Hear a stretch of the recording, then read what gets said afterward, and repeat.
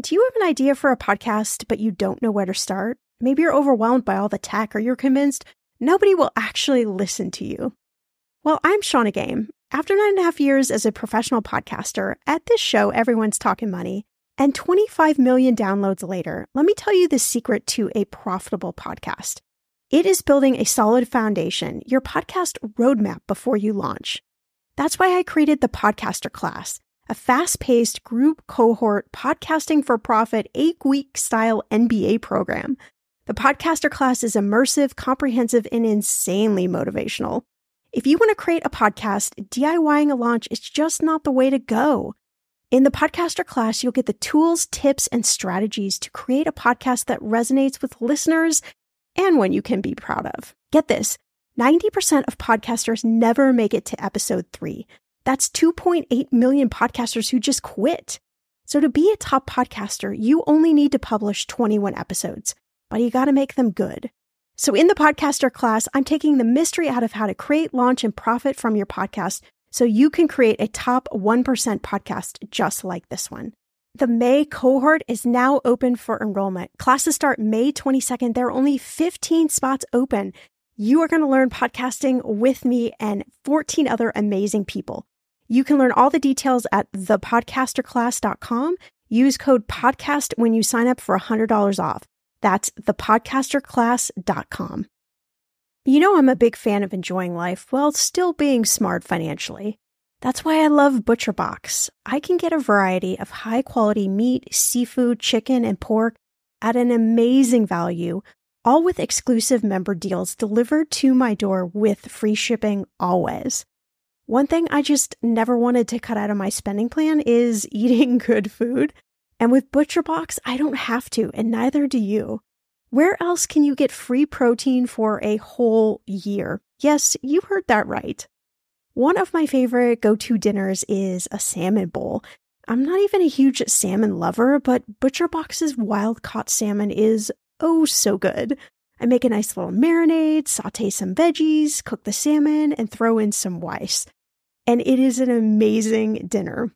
If you want to take less trips to the grocery store and always have prepared meat in the freezer for a lot less money, you need ButcherBox in your life.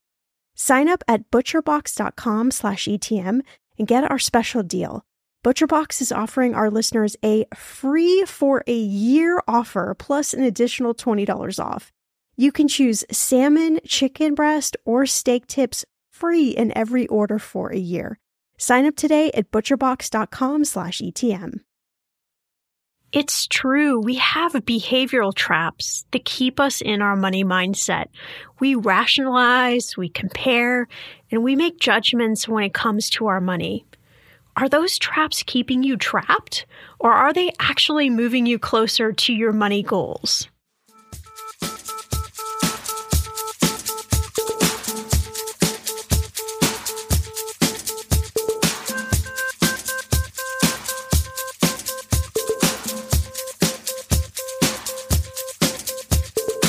Millennial Money with Shannah Compton Game. It will expand your brain.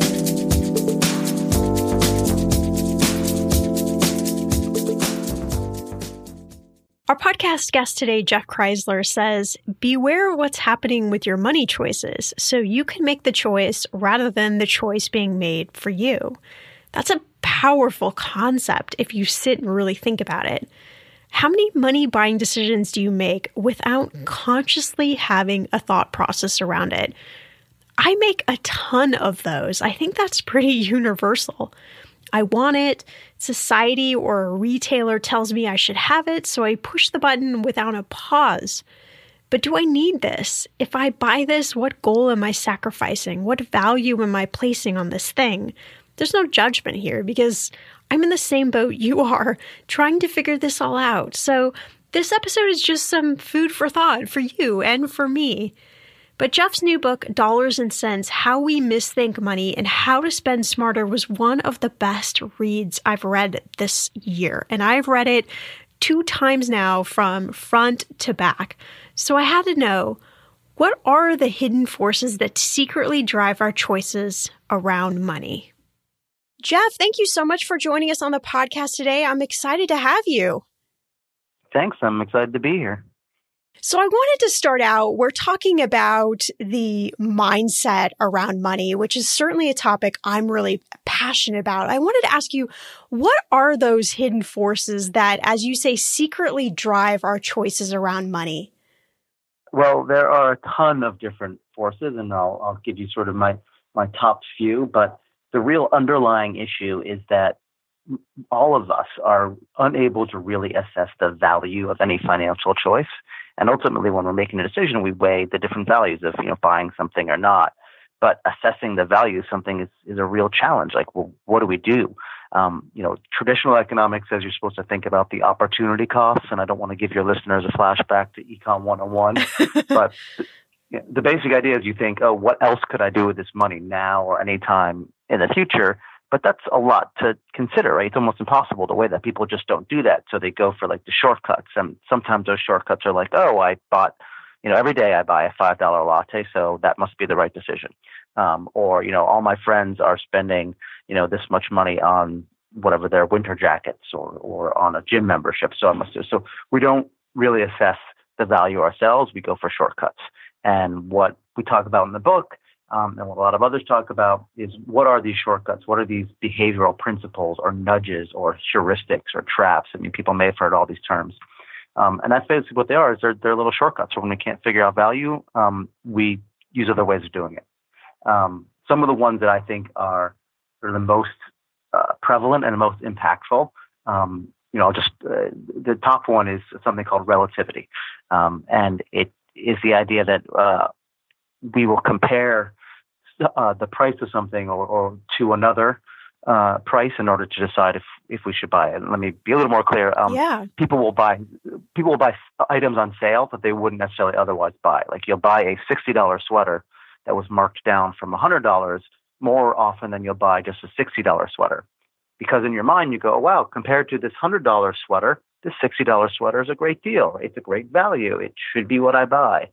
Whereas just that $60 sweater, you have no way of knowing, if that's a good price or not. And that's sort of why one of the main reasons why people fall for sale prices is because we make this imaginary comparison to the regular price, quote unquote regular price, and think we're saving money and, we're making a great deal when we're not. Yeah. And relative, go ahead. I think that's so fascinating because I'm out here in Los Angeles and there's a major brand called Macy's. And my husband and I joke all the time because it feels like every commercial from Macy's is like, newsflash, we're having this big sale. I mean, they're just chronically having sales, but it's such a great shortcut, as you say, like mindset trap, because you feel like every time you walk into Macy's, you're getting the most amazing deal ever. And yet everything is just always on sale. Yep. Yeah. There was, JCPenney, which I don't know if they have it in California, but it's a big chain. They are like Macy's, that type of a department store. And they actually basically have a business model that is everything's on sale, same type of thing. And sometimes it's clearance and special deals and all that. And they've always done this. And then they hired a new CEO some years ago who said, this is silly. Instead of having people come in and try to bring coupons and look for sales, let's just give them what the price is, the fair and square pricing, because that's where they end up anyway, right? We inflate our prices so they can get sales to get to the real price. So let's just forget this game. So we put in fair and square pricing, and all of the customers left. they just because they're like, forget it, we don't like this. And they ended up firing the CEO and putting back in this like kabuki theater of inflated prices and deals. And everybody came back because, like you said, you go in there and you feel like you're getting incredible deals and you're saving, and there's endorphin rushes and it's a game, and it's just this feeling of, relativity, like I'm being relatively smart compared to all the suckers that are paying full price. I'm paying sale prices. Even though what's really happening is you're paying the regular price, but you have that feeling. Now, that's not to say that feeling isn't valuable. I mean, it's nice to feel good. Yeah. But it's being aware of that, understanding that's happening to you. Like all of the things we talk about in the book, we don't want people to be like penny pinching and like budget and freaking out about every spending. We just want them to be aware of what's happening so that they're making the choice instead of having the choice made for them. It's so fascinating too that the retailers are like, I have you figured out. I know how the mind works. And it always like baffles me that we're so easy to read as the human species, that this is the way we operate. We like to feel like we're getting a good deal, even if logically we're not getting a good deal, but this is just the way we operate. Absolutely. I mean, I've often said you can't change human nature, but we can understand human nature so that then we sort of create systems or tricks or an environment so that we take advantage of our human nature for our own good instead of having others take advantage of it against us. Right? Yeah. So if we understand that we fall for sale prices, we'll find some way to be more aware of that instead of always falling for them, right? Yeah, exactly. I was going to ask you, are there ways that we can win against this battle of sort of the irrational behavior when it comes to money? Or are we just all sort of lost ships at sea? There are some tools, and it's sort of encouraging that there are more and more tools being developed out there. At the same time, there are more and more things being developed that seek to take our money. The first step is recognizing a couple things. One is recognizing these different traps that we fall for, and for every individual, recognizing sort of what's the big problem. Is it sale prices? Is it that they spend too much of their discretionary spending? If they even categorize it like that, too much, going out to eat and buying shoes. Is it that they're not saving for retirement? Is it, that they have too much debt? Whatever it may be, figure out what your particular issue is, or issues, and where it comes up, and then you can sort of address that.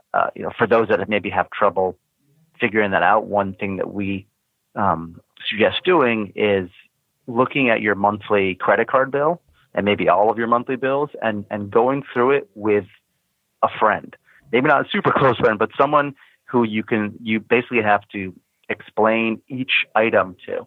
Wow. And you'll find that like having to articulate that is all of a sudden you're like, well, yeah, why am I buying this thing for $200? Or why am I paying for $300 for cable and a cell phone when I just watch Netflix, or, whatever it may be. You'll start to see stuff that when you don't pay that much granular attention, just sort of becomes automatic. And that is ultimately this lack of attention is the real challenge we face. What a great exercise to do. I mean, that sounds like mildly terrifying, but I can imagine having to justify to somebody why you're spending certain amounts of money. Like, that makes you really have to think about it in a way that you don't have to when you're just pulling out your credit cards or buying things. Yeah. And I would say, as a word of warning, I personally, this is not scientifically, but I personally advise against doing that with a spouse or a partner. Yes. Because there's a lot of things tied up in your monthly spending with beyond just the numbers. You deal with someone who's disinterested, who's not has no stake in the game. That's a good point. Emotionally, particularly, you know what I mean. But you also touched on something else, which a moment ago, none of us really do know what we're doing with money. Even those of us that technically know everything about money. I'll give these talks to financial advisors, people that tell other people how to invest and spend their money. And almost every time, if I do a group, someone will come up to me and say, our highest performer, the person that's best at telling others what to do with their money, actually has the most personal mistakes, right? They have too much debt or they're over leveraged, whatever it is. And the reason is because, when you're telling someone else what to do with the money, your disinterested friend, there's no emotional stakes, right? This is what the graph and the data says and the spreadsheet says you should do for your college savings and your retirement. But then when you talk about yourself, right, that's my kids and my retirement. And there's emotion and there's uncertainty and there's all of these things that come in to cloud the decision-making process. So even people that know, quote unquote, know what to do with their money really don't make the best decisions. And I tell people that because I think it's important twofold. One, for us all to sort of break this toxic thought we have that everyone else knows what they're doing and that we don't. I think a lot of times we think we're the only ones that don't. And the flip side of that is to get people to find some way to talk about money and spending and savings more, whether it's with a friend, doing the credit card or whatever it may be, because we as a culture and individually, we talk about how much we spend, right? We talk about like, I want getting a house and a car and seeing all this stuff, but we never talk about the positive side of money. And I think that's, it's a challenge because that community and communication is how we can learn, better practices and better ideas. Yeah, for sure. And that's definitely, I've been doing this podcast for 4 years now, and I'm a certified financial planner myself. So I'm one of the first people to admit, and that was one of my sort of backbones of the podcast, was to be able to be real about the mistakes I've made, that even having the knowledge that I have around money, it doesn't make me immune from those things, but then also share stories of people who make a lot of money, who's made a lot of mistakes, and people who don't make a lot of money, who've made the same mistakes, to really show that we're so much more alike than we are different. There is no originality when it comes to money mistakes, but because we don't talk about money, it's this taboo topic. Suddenly we feel like we're isolated and we're the only one that has made this mistake. Yeah. And it's not true. I mean, I just had a conversation with someone the other day about an executive at a TV network. I'm in New York, and at a TV network. I won't talk about the details, but basically, like, he, lost his $300,000 a year job, and he was super stressed out. Well, he'd been making $300,000 a year for 15 years. By all means, he should have comfort and ease no matter what happens. But yes, he had been making money mistakes. He wasn't ready for that. So it's, like you said, it's not just the people that are scraping by a minimum wage. It's everyone is prone to this. In fact, there's a really a great survey. I'll send it to you. Maybe you can link it or whatever. That it was a survey that came out that showed that men, I forget what the demographic was, but U.S. men were more willing to admit whether or not they use Viagra than how much they save for retirement. That I believe. And it's like, what's more embarrassing, your teeny tiny little ineffective savings account, or your other teeny tiny little exactly. thing? Exactly. But we're just like, it's like we talk about money, but we like don't really talk about it, right? We don't talk about like how we think about it and the emotional side. And my delusional hope with this book and the other things that I'm doing around this is to like give people the tools to understand, there's a term, relativity, right? So when people think about sales and why they're doing it, there's a reason. I touched on, I didn't use the phrase, but there's something called the pain of paying, how when we pay for something, it's painful, right? It stimulates the same region of our brain as physical pain. But what tends to happen with all this technology is we don't actually feel that pain. Like we don't be aware, like Apple Pay and Easy Pass and Auto Bill Pay and all these things are designed so that paying is easy, but that means it's less thoughtful and less conscious, and then therefore we spend more. Credit cards are a great example. They make paying sort of painless. You're never really paying. You're sort of promising to pay. And again, my delusion is giving people these tools and understanding will help them to sort of create their own little cocktails that will help them do better. When it comes to financial advice, you got to trust the source. It's why you listen to this podcast. When I'm looking to upgrade my wallet, I turn to NerdWallet. Their expert team of nerds dives into the details to help you find smarter financial products. Before NerdWallet, I was paying for vacations all wrong. I was missing out on miles I didn't even know I was leaving on the table. Now I've got a new card with more miles and more upgrades. What could future you do with more travel rewards? I don't know, maybe that fancy hotel upgrade that you have always been dreaming about. Wherever you go next, make it happen with a smarter travel credit card. Don't wait to make smart financial decisions. Compare and find smarter credit cards, savings accounts, and more today at nerdwallet.com. NerdWallet. Finance smarter. As with all cards, credit is subject to lender approval and terms apply. The weather is getting warmer. I'm so excited, and it is time to say goodbye to all those jackets and sweaters and hello to the shorts and t-shirts. I wanted to update my summer workout wardrobe for the long haul without, spending a fortune. Luckily, I found Quince, and I am in love. Quince is your go-to place from everything from premium European linen dresses, blouses, and shorts from $30, washable silk tops, timeless 14-karat gold jewelry, and so much more.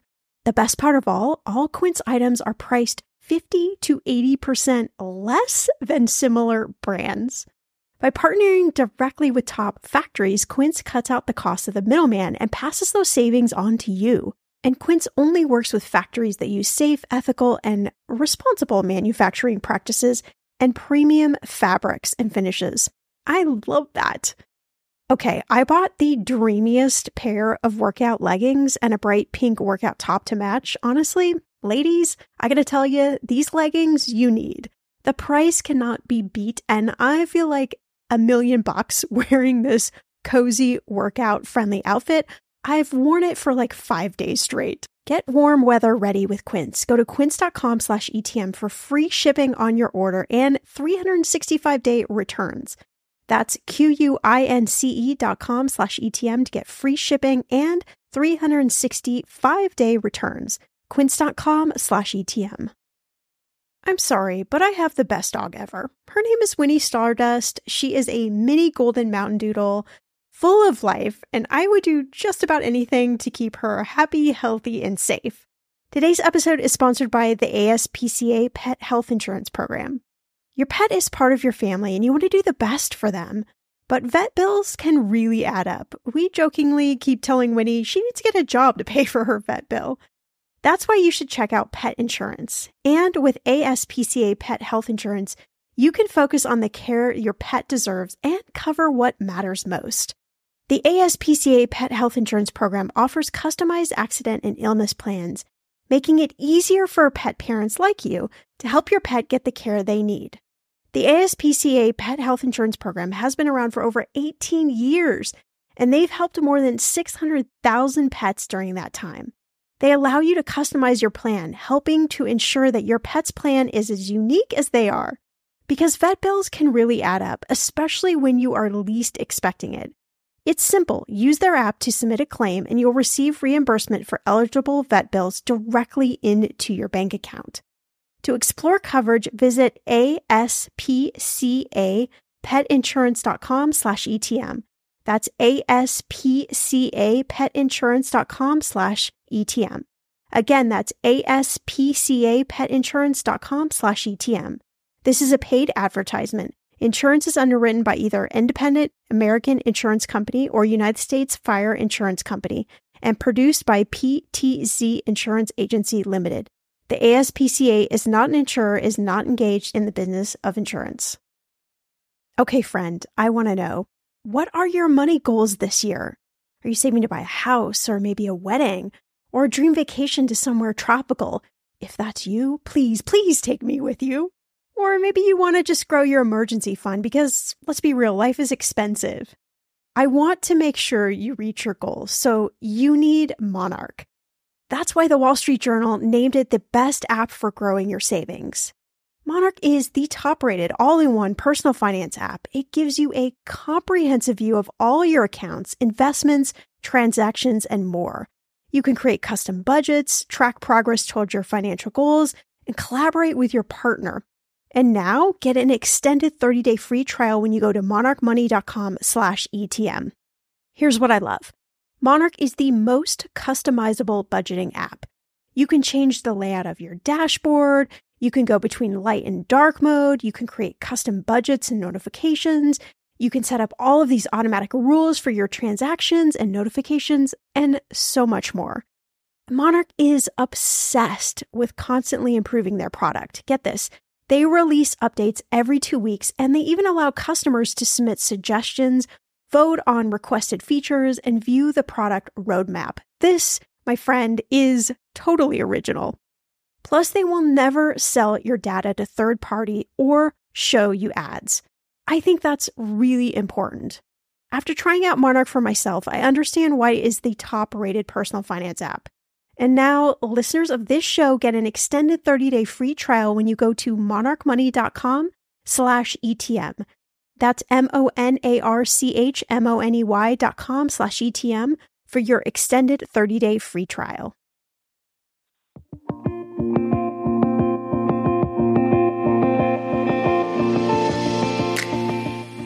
We'll dive back into the episode after an Ask Shannah question, which again is a success story. I love that I am getting so many success stories from you guys because I feel like things are happening, things are shifting, things are getting better, or change is being made. And that just makes me really happy. Again, not that I have any part of that, but I just love being along for the journey. So this success story comes from Lori, and Lori said, Shannah, if you would have met me a year ago, you would not recognize who I am today. I was burdened by a lot of student loan debt, credit card debt, and really just a negative feeling around money. I have a good job, I make a decent income, but I don't know where the money goes every month. And I was so frustrated of feeling like I was continually borrowing from my savings and nothing was happening with my debt, that I started listening to your podcast. And although it took me a few episodes, if I'm going to be honest, before I felt like, hey, you know what? I want to tune in every Tuesday and Friday and listen to your advice, I decided that this was probably a good thing for me to do. And before you know it, I started feeling better about my money. In fact, I started to talk to a few of my friends about the situation I was in, which I would have never done before had it not been for your podcast. I felt like we just had this conversation every week around money, and I was picking up tips here and there from all of the different conversations and from your episodes and your tips, that something started to change with me. I started to feel like it was okay, the situation I was in, but more importantly, you showed me that if I just do one thing every day, maybe this situation would get better. So that's what I did. Every morning I woke up and I told myself, what's the one thing that I'm going to do today? And it started little. In the beginning, it was just thinking differently about my money or stopping for myself from feeling so depressed or upset or pissed off at myself about the situation I was in, to things a little bit more proactive, like really thinking about what I was spending my money on. And did I want to actually make that purchase? Or instead, what if I put that money towards my debt? What if I started to be proactive? What if I did actually negotiate my salary when it came time for my annual review? What if I did look at the subscriptions I was paying for that I didn't actually need? And I started to find money, just like you said. And I don't know why it surprised me, because you said, and I quote, you can find money in your bank account. So I thought, well, she has to be talking to everyone but me. Except it worked, and I found money. And at first it was $10 here, $25 there. And then it started to turn into a lot more money. And before I know it, I had made a sizable debt in my debt. I had paid down over $5,000 in my credit card debt just between the middle part of last year and the end of last year. And I'm really happy to say that now, in the month of May, in 2019, I am so close to being rid of my credit card debt, and I have slashed my student loan debt in half. Seriously, you are just blowing my mind. I would have never imagined that this was even possible, and I have such a positive attitude with money. I just had to write you. I had to share the story, and I had to share it with anybody else listening so that they would know that their goal, big or small, is totally possible, and that if I can do it, you can do it. Thanks so much for all that you do. I'm going to keep listening to the episodes. I'm going to keep learning, and I'm sure there's a lot more things I can actually proactively do with my money, but this is a good start. Lori, thank you so much for sharing this with me. Again, I feel so honored to be able to have helped you in any way. I think what's so powerful about these stories to me is not so much how much debt somebody has paid off or whether they've bought a house or whatever it may be. And of course, those are amazing goals that you're smashing right and left. But I think it's really the mindset piece around money, feeling like you can do this, you got this. You don't have to know everything. You don't have to be an investing wizard or great at math, or you don't have to know the exact order for all of your goals, but just waking up each day with that attitude of, I can do this, I can change one thing today, I can take one step forward, really does point you in the right direction. And I know this because I have lived this. I have been through my 20s where I was like, man, I got this. This is easy, ton of money in retirement, have a house, everything is on the up and up, have a luxury car. Like, life is amazing. And then one day I woke up and all of that stuff was vanished when I went through a divorce, and I was starting over, and I had debt, and I didn't have the house, and I had the car, but I had massive car payment, and I didn't have the retirement plan anymore.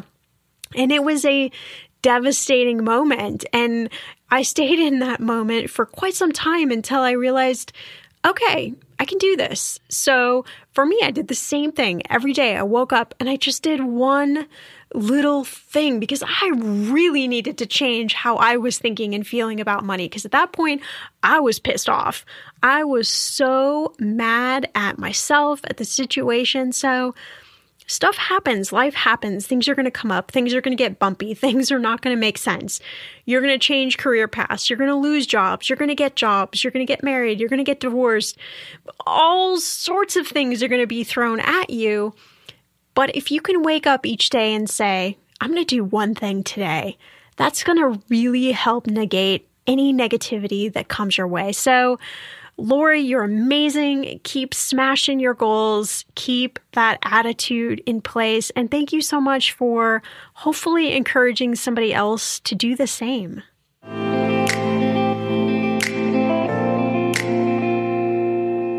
Yeah, I'm in that same delusion pool as you. So I have to ask you. I have to ask you though. You say you're a typical Princeton educated lawyer turned award-winning comedian, which is very interesting. You're a best-selling author and a champion for behavioral economics. Obviously, how did this all happen? How did you launch down this career path and somehow end up at behavioral economics?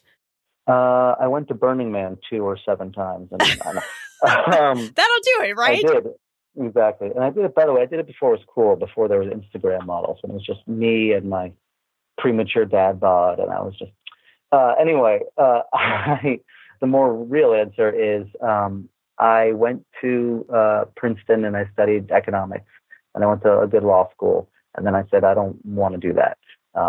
In large part because like these traditional economic tools and even the legal like structures, like they were great theory, but it wasn't how people really were. It wasn't how humans really interacted. Right. So, and perhaps less logically, I spent like 15, 16 years as a stand-up comedian. And I had some success there. You know, I won an award, got on TV, made my living, and it was great. And along the way, I just started doing more writing. I ended up writing for Jim Cramer, the Mad Money guy. He has a website called thestreet.com. I wrote a weekly humor site, column on the site. And from that, then I got an opportunity to write my first book, which was a satire called Get Rich Cheating. I love that. Which was, it was all about, what our culture values. And it was about steroids and Enrons and Bernie Madoff. And yes, the current person in the White House, he was well represented a decade ago in the book. And, all these scams. And it's basically about how money, the drive to be rich, like was causing people to be unethical. And anyway, it had some success. It got me sort of a little boost. And I ended up through that meeting this guy, Dan Ariely, who he wrote a book called Predictably Irrational. He's one of the leading thinkers in the field of behavioral science. I did a lecture at his class. I did it in character. At the time I was doing like a tour, sort of a wealth building seminar. And the basic point was you should cheat to get rich. Cost benefit analysis. No one was getting caught. No one's in jail for the financial crisis. And yet you can make millions, right? You're more likely to go to jail for stealing a piece of pizza than, ruining a whole company and people's lives. And it was, obviously it was a satire. It was meant to make a point, the opposite of what I was saying. But what was fascinating to me was, some of these Duke graduate business students, top business students would be like, yeah, I make an interesting point. I was like, this really does. This money is really it's a corrupting influence, or less maliciously, it's something that because of so much uncertainty and emotion, like it makes us have poor decisions. And then I discovered, and I'm almost at the end of the story, I discovered that was essentially the field that Dan Ariely was working on, was money and decision making and the emotions, and he and his peers were doing. And I just sort of fell in love with it as something that provided sort of filled in the blank for a lot of the things that I had been looking for from the days of studying economics to stand-up comedy to cheating. And so I dug in and we wrote this book, and here we are. Now I talk about financial decision making, and I run a website called People Science, which is about these behavioral things applied more broadly. And I talk to awesome people like you and hope to save the world. Yeah, that's great. Well, your cape is in the mail, so you should get that soon. Awesome, thank you. I would love, what you talked about, the whole, cheating and greed in the U.S. I've been working on a project myself, and really thinking about this wealth gap in the U.S. that is widening and widening, and companies closing down, and people just living so paycheck to paycheck now. I mean, it just feels like the middle class, that's not even a word we can use anymore in the US. It's just, people are stressed out about money, and it's just so fascinating to me because it's hard to peel the onion back and figure out sort of the root cause. But, just from the research you've done, I'd love to know your thoughts about this wealth gap widening, and people either feeling like they're in the bucket of having no money, or there's the top few that feel like they have a lot, and they're using, not all, but some of them are using greed and whatnot to compile even more money together. There's a lot to unpack and to say about that, so I won't I'm sure. I won't pretend to solve all the problems of the world in a couple minutes, but I'll try. I think that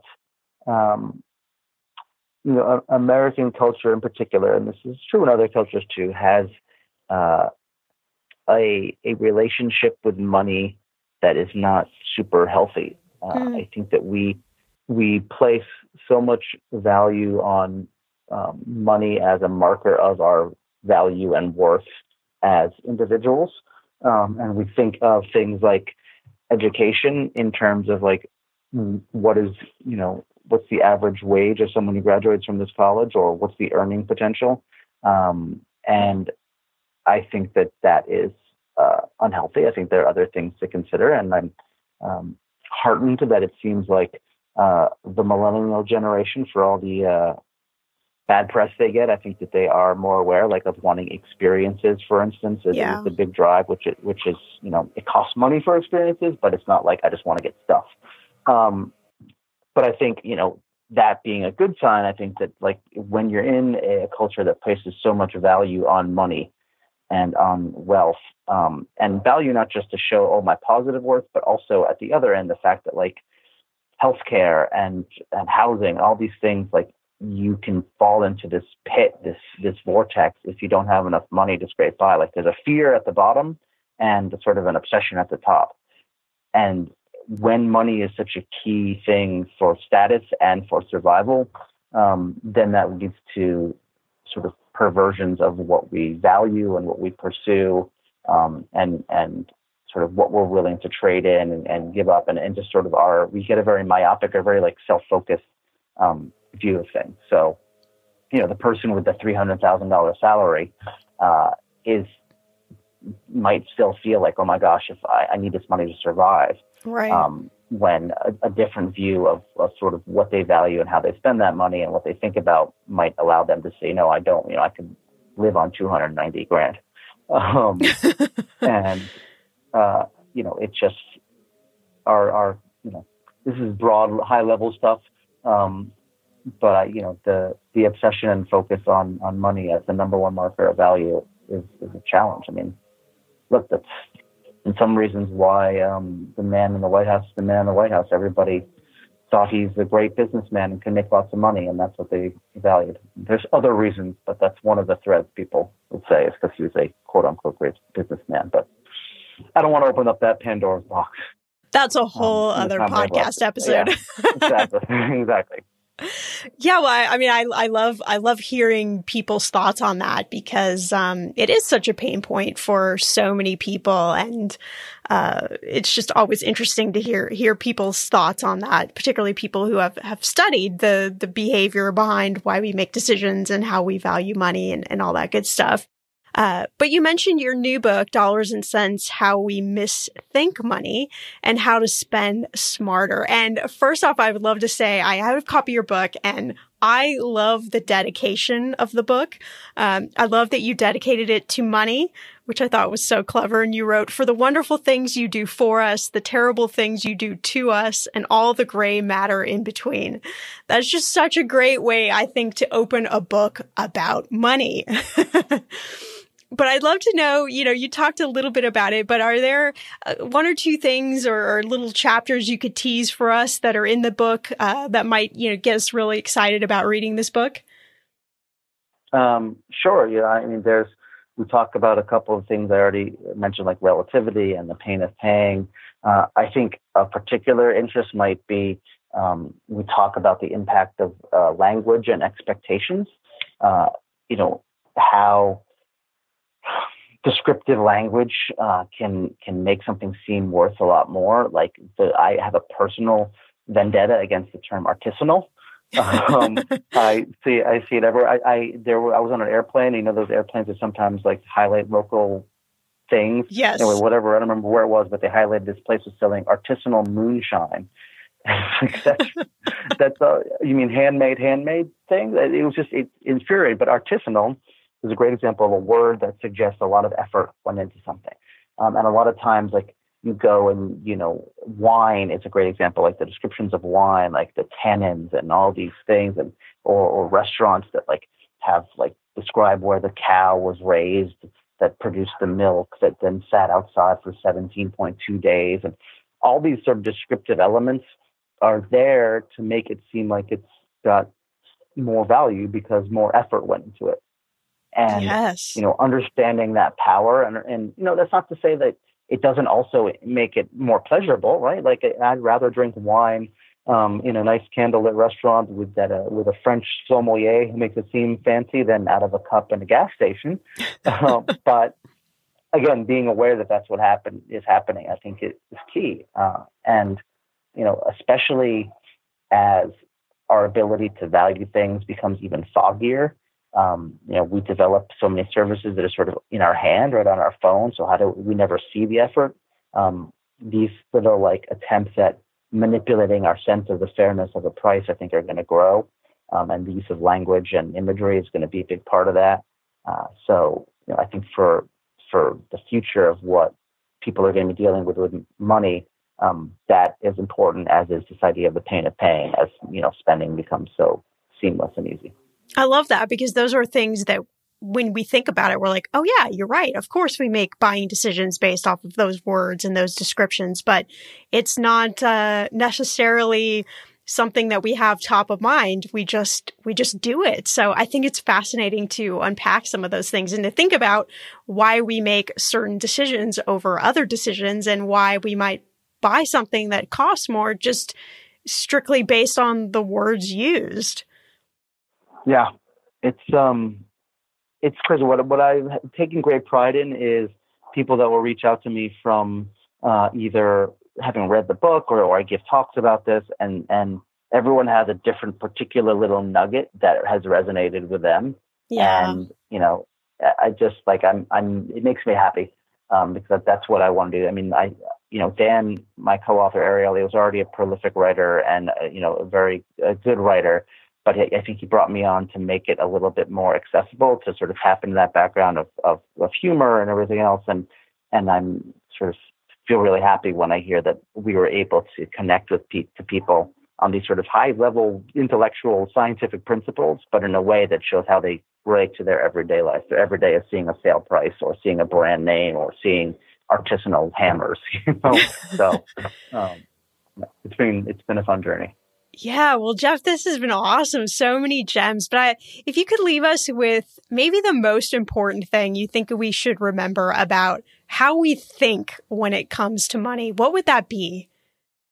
I would say people should assess the type of spending and financial decisions that they do and know when they need to stop and think, know when they should stress and worry. Because what we tend to do is we tend to worry about the little spends, like, oh, should I spend 10 cents more for organic tomatoes? But not stop and think about the bigger complex spends like a $30,000 car, right? We may take a $2,000 add-on to that without thinking because it's hard to think about. The tomatoes are easy to think about, but we spend all our time. So, when we're spending on small decisions, don't worry about those that much. When we're spending on the big decisions, houses, homes, colleges, stop, and that's when you should pay a lot of attention and take the time and the stress and the worry, even though it's hard to do it, because those are the ones that really add up.